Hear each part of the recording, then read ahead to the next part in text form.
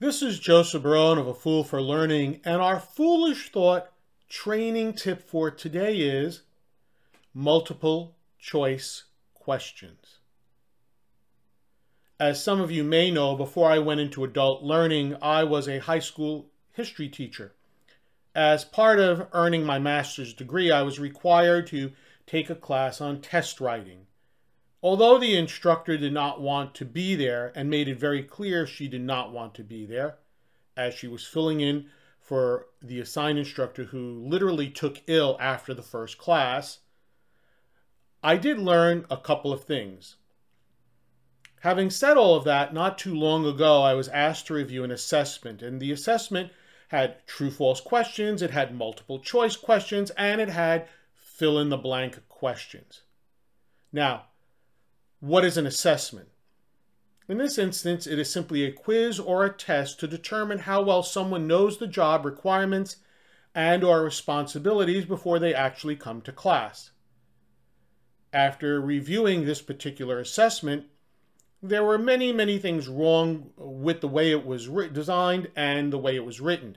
So today I wanted to share with you my suggestions regarding multiple choice questions. So here goes. Number one, ensure that the question is written clearly without any unnecessary and/or confusing information. Do not write the question using two sentences, each of them contradicting each other. And yes, this was done a number of times on this assessment. Have the same number of choices for each question. In the original assessment that I reviewed, some of the multiple choice questions had 3 choices, some had 4, and that was most of them. Most of them had 4, and some had 5. Ensure that there is only one correct answer. If you believe that there should be 2 answers, then do the A and B are correct option, but I tend to recommend against that if at all possible. None of the answers should have any clues that it is the correct answer. Do not use none of the above. Unfortunately, the only suggestions regarding the multiple choice questions which they accepted and put into practice was to ensure that all questions had an equal number of answers.